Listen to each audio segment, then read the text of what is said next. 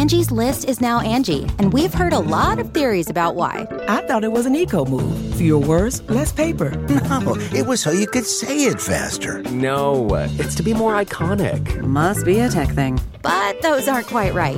It's because now you can compare upfront prices, book a service instantly, and even get your project handled from start to finish. Sounds easy. It is, and it makes us so much more than just a list. Get started at Angie.com. That's ANGI, or download the app today.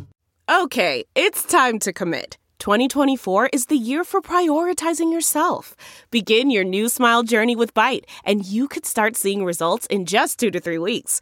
Just order your at-home impression kit today for only $14.95 at Byte.com. Byte Clear aligners are doctor-directed and delivered to your door. Treatment costs thousands less than braces. Plus, they offer financing options, accept eligible insurance, and you can pay with your HSA FSA. Get 80% off your impression kit when you use code WONDERY at Byte.com. That's BYTE.com. Start your confidence journey today with Byte.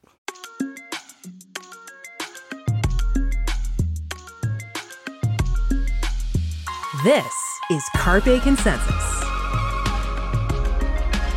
Join hosts Ben Schiller, Danny Nelson, and Cam Thompson as they seize the world of crypto.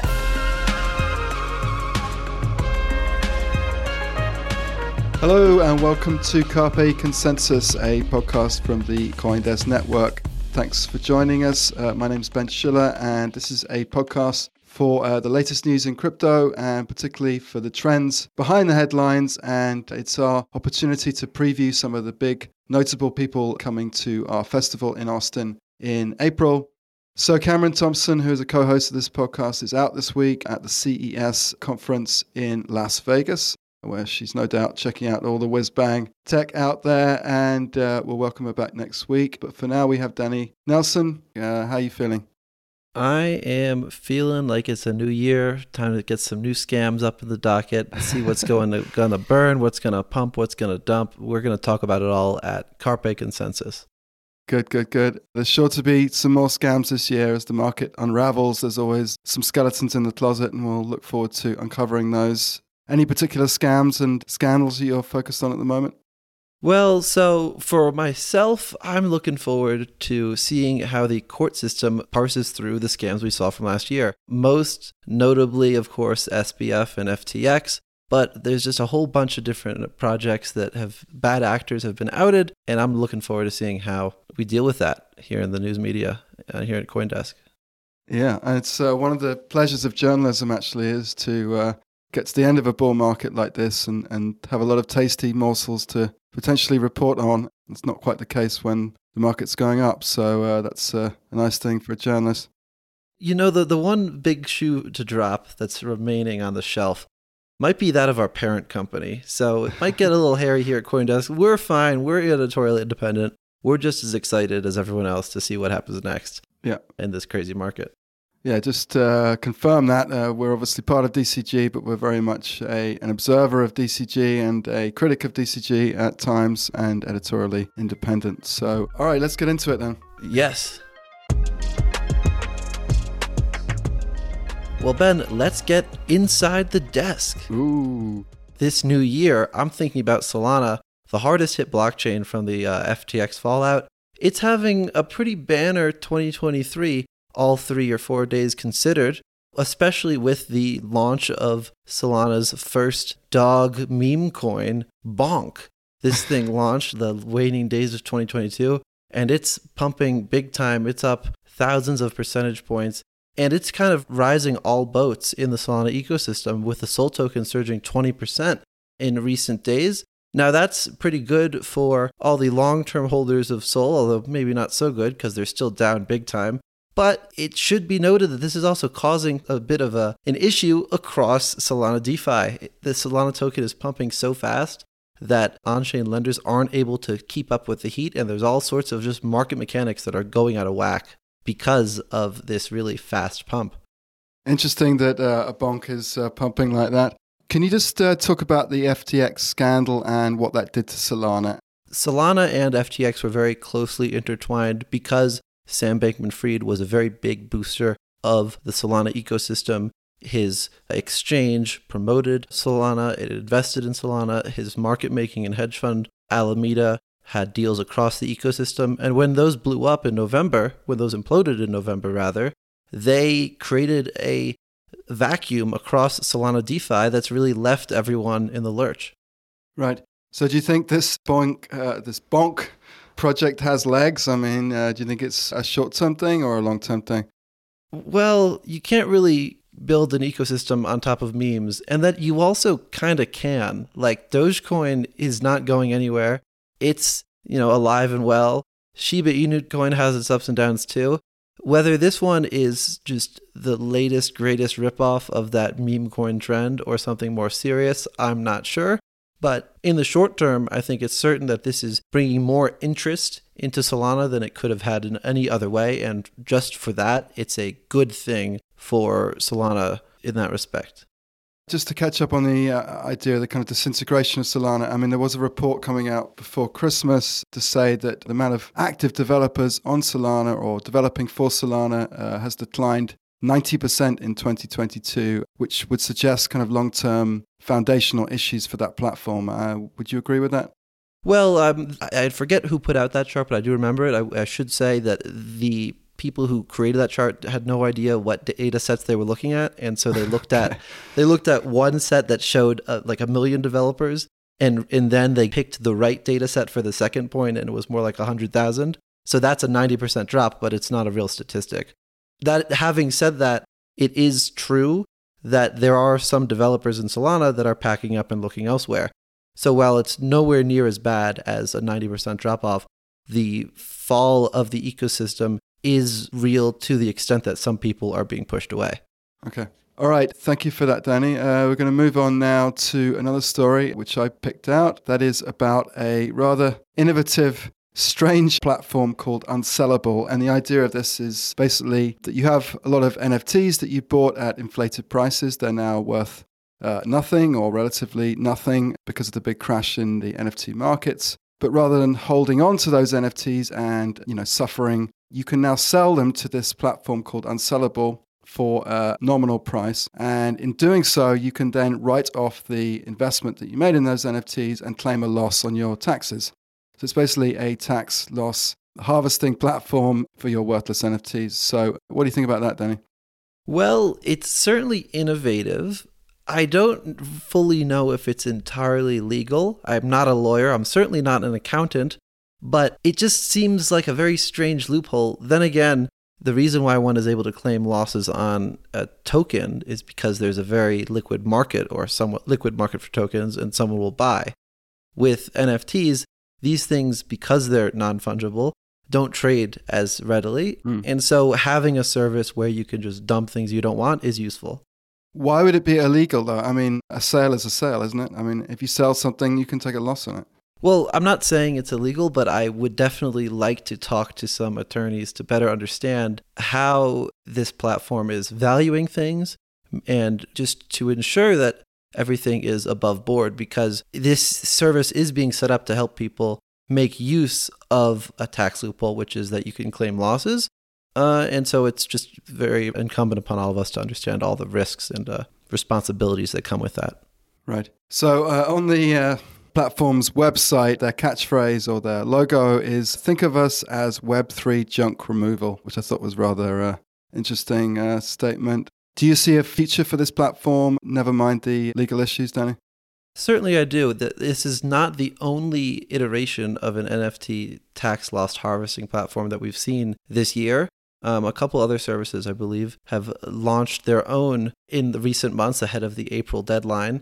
So this is an idea that really makes sense to people who put in a lot of money into an NFT, and now it's down bad, and the best that they can do with that NFT now is to sell it so they can write off gains elsewhere. What I want to know is, where are they getting those gains elsewhere, because this market has been so brutal. Right.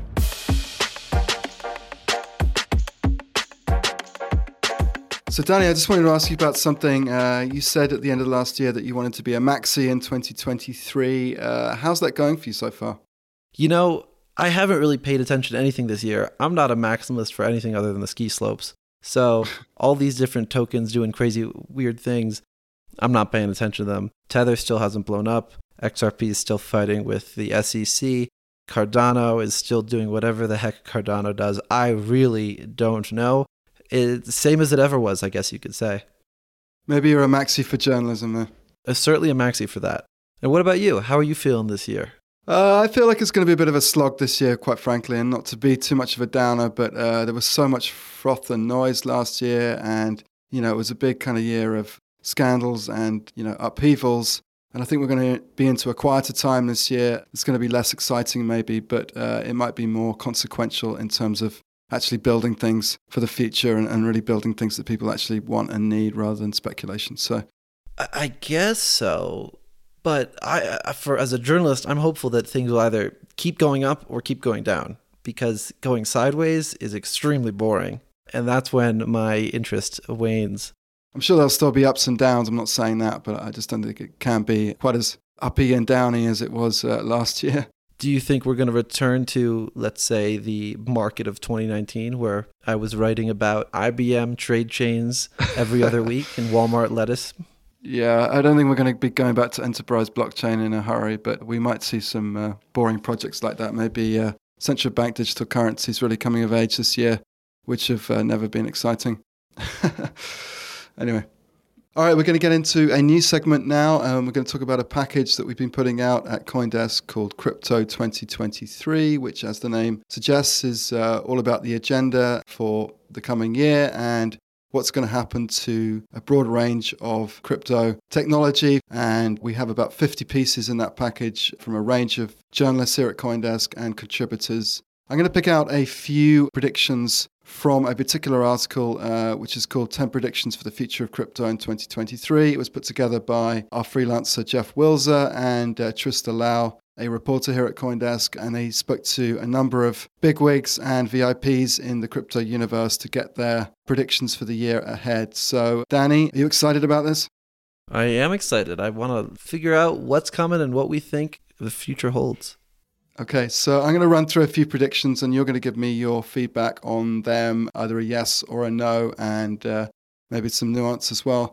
So the first one comes from Laura Shin. She is the host of the Unchained podcast and a legitimate OG in this space, someone who's been around a long time and has spoken to many, many people about what's going on. Anyway, so she talks about the epic battle over regulation that's coming this year. And after FTX and SBF's exploits in 2022, we can be sure that Washington, D.C. and other regulatory centers are gearing up to really put a thumb down on crypto and its perceived weaknesses. To quote Laura Shin, she says, there's going to be a harsh crypto regulation proposed and an epic battle by the community, meaning the crypto community, to fight the parts of it that threaten decentralization. So what do you think about that prediction? How do you see that playing out, Danny? Yeah, I think it's 100% correct. Like, this fight over regulation is only going to get stronger now that Sam Bankman-Fried, who positioned himself as the face of crypto regulation in Washington, has been shown to be, or alleged to be, a giant fraud. And the market has really done a very bad job of regulating itself. And all that sends a message to DC that it needs to step in and do something. What the question is whether the something that they do addresses the problem.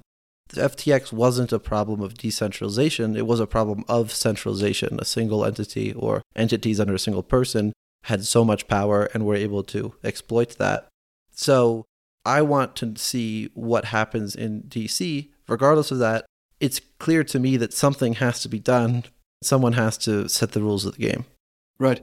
But it's interesting that, there are two completely different sort of takeaways from what happened with SBF. There's some people are saying, we've got too much decentralization and we need to take control of the industry and we need to have proper gatekeepers and proper reporting and, regulators doing their job day to day, looking under the hood. And then there's a whole other group of people from crypto who said basically, as you said, SBF was an example of over-centralization, and therefore what we need to do is double down on the decentralization dream and really bring that to fruition. So both things can't happen this year. So, how do you see that playing out, Danny? I guess I would hope that regulators really focus their attention on the businesses that demand to be regulated, that those being businesses that present themselves and function as entities in the traditional sense of the word. FTX was certainly an entity in the traditional sense of the word. It was a company, and it was doing things that no company should be doing. If we had stronger demands of these types of companies that are centralized entities to show that they're acting honestly, then at the very least we can have confidence that those companies are acting properly. Exactly. All right, let's move on to the next prediction. And I know we were just saying that NFTs are having a tough time and people are selling off their worthless entities for tax loss reasons. But this prediction is actually counter to that. And it's to say, don't count out NFTs this year. And that's because, as Jamie Burke, who is the CEO and founder of Outlier Ventures and a major investor in NFTs, says in the article, there are lots of Web2 brands, Starbucks, Disney, many other sort of household names that have invested heavily in NFTs in the last year. So that bodes well for a uptick in demand. So basically, we're going to see a switch from the kind of artist-led NFT revolution to more of a corporate-based revolution. So what do you think about that, Danny? I don't know. I don't fully buy that companies are really investing in NFTs. When you look at Starbucks and Polygon, well, behind the scenes, this is being made possible because an entity such as Polygon is reaching out and offering grants to companies such as Starbucks to say, hey, come build on us. Now that's indicative of the crypto industry wanting to bring in the brands, less and to a certain extent indicative of the brands willing to play ball. But one thing it doesn't show is that the users and the customers of these brands are going to engage with these platforms in the long term. And that's going to be the big proof in the pudding as to whether these big projects will succeed or not. So what I'm looking forward to seeing in 2023 is whether customers actually engage with and continue to engage with the NFTs. Right. So it's one thing for people to put out NFTs and invest in them, but it needs customers and interested parties to be sustainable. For sure. Good. Okay, let's move on to a third prediction from that article. That is number 9 here, which is that the big exchanges will become disaggregated. So this is really picking up on FTX and SBF again. One of the big kind of dreams or visions of FTX and SBF was to basically vertically integrate across the value chain like a conglomerate. Picking up on that, Hasib Qureshi, who is a managing partner at Dragonfly Capital, and I would say one of the smartest people in the whole crypto universe, to quote, exchange stack will be disaggregated. We'll see custody, brokerage, and exchange price discovery get broken out into different players, just like in traditional finance. So what do you think about that, Danny? Well, I would hope so. I really do hope that that does come to pass because it would follow with that theme of decentralization, even when you're talking about companies. If you have these different services broken off across different companies, well, then a failure at one point won't necessarily knock out everything. It's also antithetical to how these companies try to operate because if you're vertically integrated, you can make a lot more money. 1, by having more services, and 2, by being a lot more efficient. You don't need to pay third parties. So I'm hopeful that these exchanges will start to become disaggregated, but I don't know what the impetus for it will be. It might have to be something like regulation. So I don't know how it comes to pass. It's interesting how there's kind of this constant push and pull between centralization and decentralization. And we want to support these big players like FTX, or we did support them at the time, to become more powerful and sort of build the industry up. But there's an inherent problem with that inevitably leads to centralization and all the problems that comes with that. It's kind of an interesting question going forward about how we have a big growing industry without having the problem of centralization coming with it. Yes, and for me, it all goes back to a fight between, let's say, the philosophy of cryptocurrency and the reality of capitalism, if you will. You make more money by centralizing forces, but by centralizing forces, you also go against the whole idea of being one's own bank and decentralization that crypto started as being all about. Right. I mean, just to kind of pick up on that, there's a big kind of ugly, unspoken truth of capitalism, which is that, when you can knock out competition in your market, that is helpful for your long-term business model. So I think that was also happening with SBF, that he was trying to buy up all of his competitors and creating a rather uncompetitive situation for himself. Join CoinDesk's Consensus 2023, where Web3 meets IRL, happening April 26th through 28th in Austin, Texas. Consensus is the industry's only event bringing together all sides of crypto, Web3, and the metaverse. Immerse yourself in all that blockchain technology has to offer creators, builders, founders, entrepreneurs, and more. Use code CARPE to get 15% off your pass. Visit coindesk.com/consensus or check the link in the show notes. All right, everyone. Well, Cam's out this week. That means it's time for Danny's Dungeon. This is my little corner where I get to rant, which is my favorite thing to do. Danny's Dungeon. Oh, yeah. Ooh, it's the dungeon. All right, here in the dungeon this week, we are going to talk about Mango Markets, a Solana DeFi exchange, and one of the fallen of this past cycle because a man named Avraham Eisenberg ran a highly profitable trading strategy on Mango Markets that basically drained the protocol of $110 million. Now, just to catch our listeners up to the full story, Avraham Eisenberg was a pseudonymous when he did this. He then went on the governance forum for Mango Markets, said, I have the money. I'll give you back the money if you promise not to sue me, and I get to keep some of it, a good chunk of it. The community said, okay, he got to keep $67 million. They got some of their money back. They returned it to their customers who had been stolen from by him.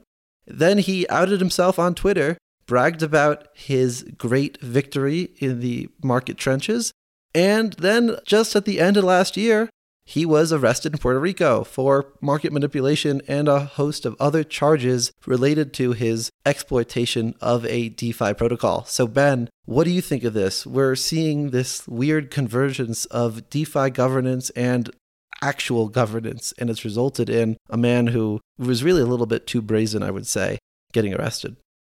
I have a slightly more positive take on that, Danny, and this comes from a op-ed that we published just before the new year by a former CFTC counsel named Gareth Rhodes, and he was talking about the importance of this case for showing that individuals or white hat operators can uncover problems or weaknesses in decentralized protocols. And so, we might have worries about his actions and the way in which this guy was making money from this situation, but it did show that we don't necessarily need to rely on regulators or centralized entities to uncover problems in these systems. What exactly does he mean by that? Because the way that this went down was basically, we'll get a little technical here for a quick second, but Eisenberg had a whole bunch of money in stable coins. He bought futures contracts, a special type of futures contract on Mango Markets. He then sold those contracts to himself in another account. Now, that massive move of money changed the price of a token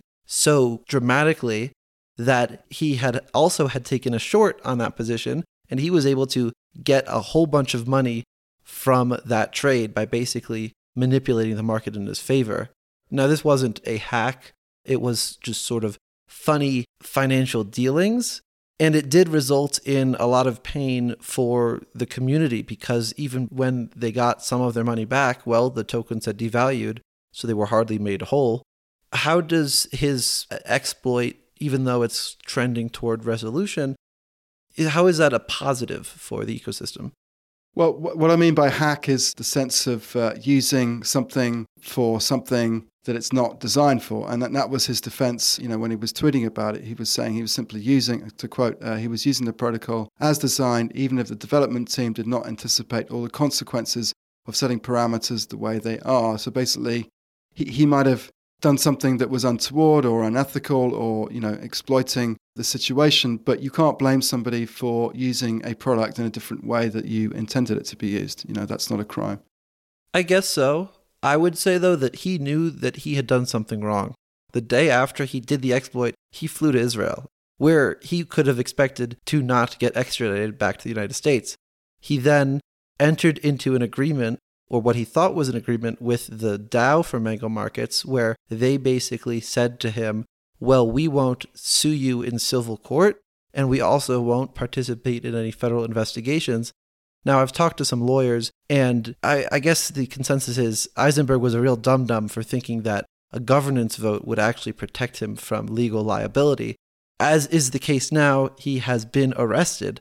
And just so you know, you can't promise not to participate in a federal investigation. That's up to the feds. So he was not smart about this at all. And he also knew that he had done something wrong.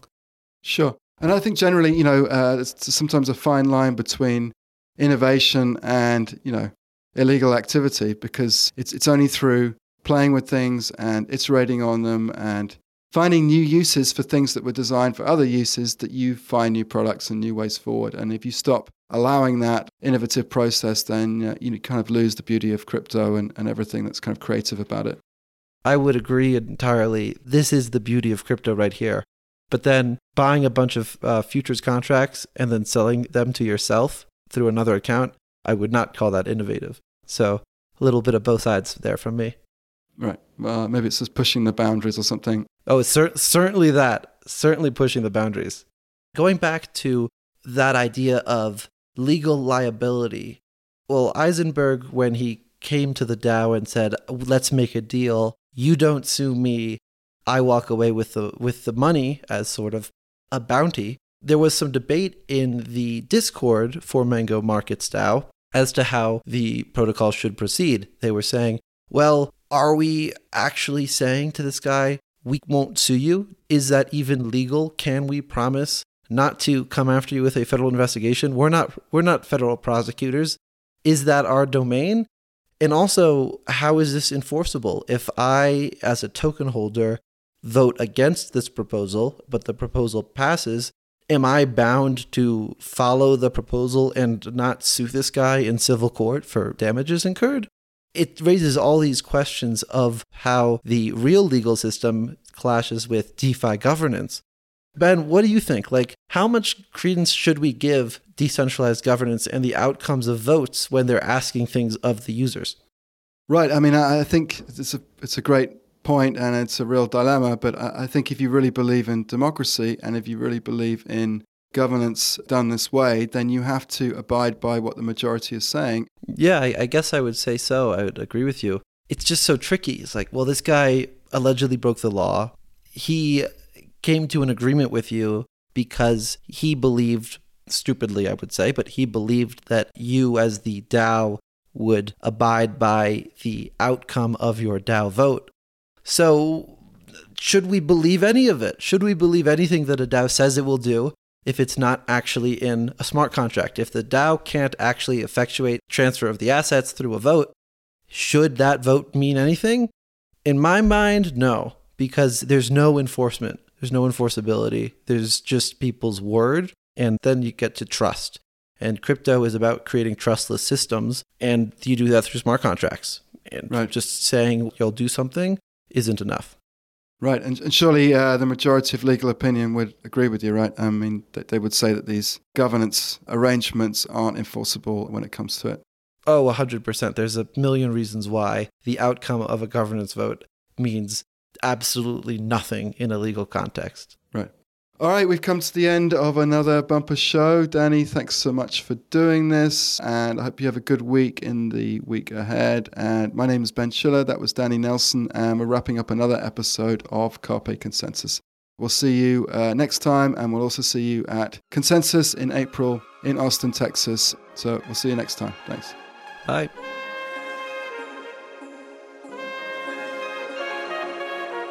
CARPE Consensus is a CoinDesk production. Executive produced by Jared Schwartz and produced and edited by Eleanor Paul. Have any questions or comments?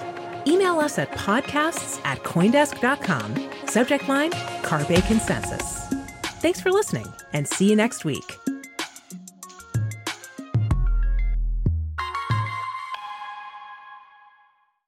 Spring. Nothing like the world progressing towards summer to inspire your own progress. That's what life's all about.